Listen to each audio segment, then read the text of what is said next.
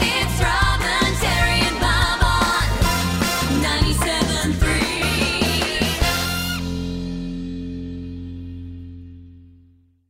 I always say that you never know what is going on behind people's closed doors. And certainly this week, I think we've all been shocked by the death of Jamie Kenny, as reported on 9 News last night. Lisa Curry has shared her grief following the death of her daughter, Jamie Kenny. The former swimming champion posting a message to Instagram describing her daughter as so loved, so beautiful, so kind to everyone. Her heartbreak so painful she can barely breathe. Jamie's father, former Ironman Grant Kenny, yesterday announced their daughter had lost her battle with a long-term illness on the Sunshine Coast. It's believed the 33-year-old had been receiving treatment for an eating disorder just months before her death. And page 6 and 7 today's Corrie Mail, so many happy family and mum and daughter pictures there of Jamie. I know, but what does it actually mean to live with an eating disorder, or in fact try and treat someone who has one? Well, Mel is a dear friend of mine and she knows all about it, and she joins us. Morning, Mel. Hey, how you going? Good. Now, lovely, you work with people with eating disorders and you have for a number of years. Can you tell us about what it's like for these people and their families? Because I don't think a lot of people understand. Oh, look, I think you're right, Robin. I think that this is a 24/7 struggle for not only people with eating disorders, but also their family and loved ones who are drawn into this disease, whether they like it or not. And it's one of those diseases that once you're in, it's really, really difficult to get out. How many people are we talking about? Millions. And that's the people that have got a diagnosis. It always pains me to think of how many people have disordered eating that won't ever meet diagnostic criteria, but are engaging in some really dangerous behaviours in order to try to control body weight and shape mechanisms. Whether it be in home or treatment, say as a dad who's watching a daughter, for example, who's suffering from this at the time, there must be just no way to help. You're watching someone saying, I can't understand why you're doing this. I can't understand how to get you to, I guess the word is snap out of it. The reality is, it would be lovely to say snap out of it, but I think this disease doesn't respond too well to threats. Other than if somebody becomes medically or psychiatrically compromised, then obviously we can implement treatment authorities to keep them safe. But it's a disease that the person's got to have some aspect of motivation to want to get better.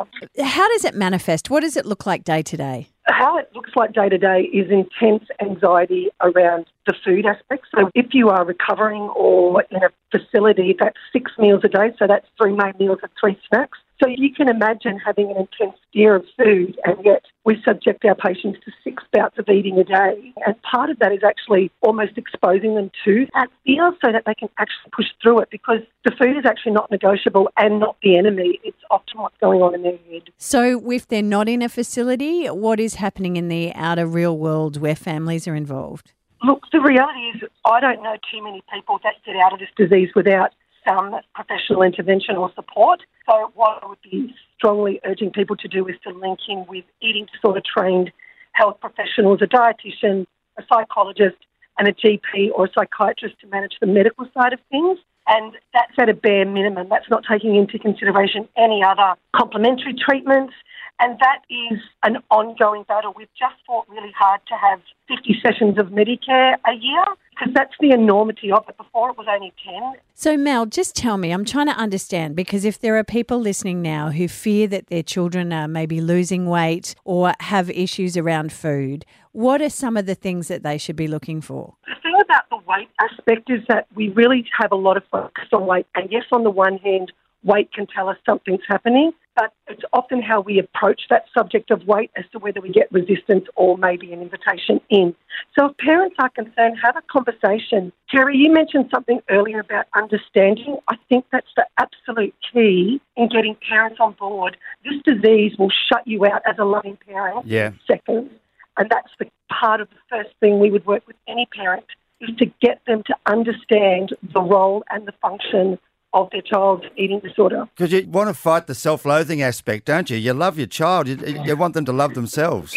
Yeah, and I think you've nailed it, Terry, that at the end of the day, the majority of people with eating disorders have zero self-worth and zero sense of self, because the eating disorders eroded that part of them away. It's there, but that's what I think treatment's about. Treatment is about finding that part of themselves who even remotely cares about recovery and building that person up. And of course you have to challenge the eating disorder aspect, because that's the part that often parents see with the lying, and the hoarding of food. It's a really, really difficult situation to approach from a parent when you get absolute denial, when you've almost witnessed somebody feed the dog and they've looked at you straight in the face and said, no, I've eaten that. So the eating disorder really wants to throw families offside and disable them so that the eating disorder has their child all to itself. And I guess the other thing is, which is what the Jamie Kenny situation has highlighted, is that people die. It's the highest mortality rate of any psychiatric condition.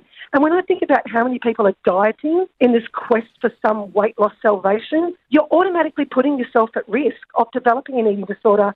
And that's not including the predisposition to risk factors like the personality and temperament traits, trauma. We've really got a lot to do in our health and well-being messages because there are people dying who actually get that message incredibly wrong. And I think people think it's a teenager's disease, but Jamie was 33. Are there women, men, young girls, older people just struggling for long periods of time? Well, certainly in my experience, we have everything from, your 12, 13, 14, 15-year-olds to women in their 60s that have probably had bouts of some sort of recovery, but they are always living in this bubble of weight and shape control mechanisms that really impacts their life in detrimental ways to their health and well-being. It's not just an adolescent disease. Eating disorders and disordered eating affect over 16 million Australians. Whoa. That's a huge statistic. It is, Mel, and you're doing the tough work out there every day. Thanks for shining some light on that for us today, and get your research if you're a parent, yep? Yeah, please reach out for support.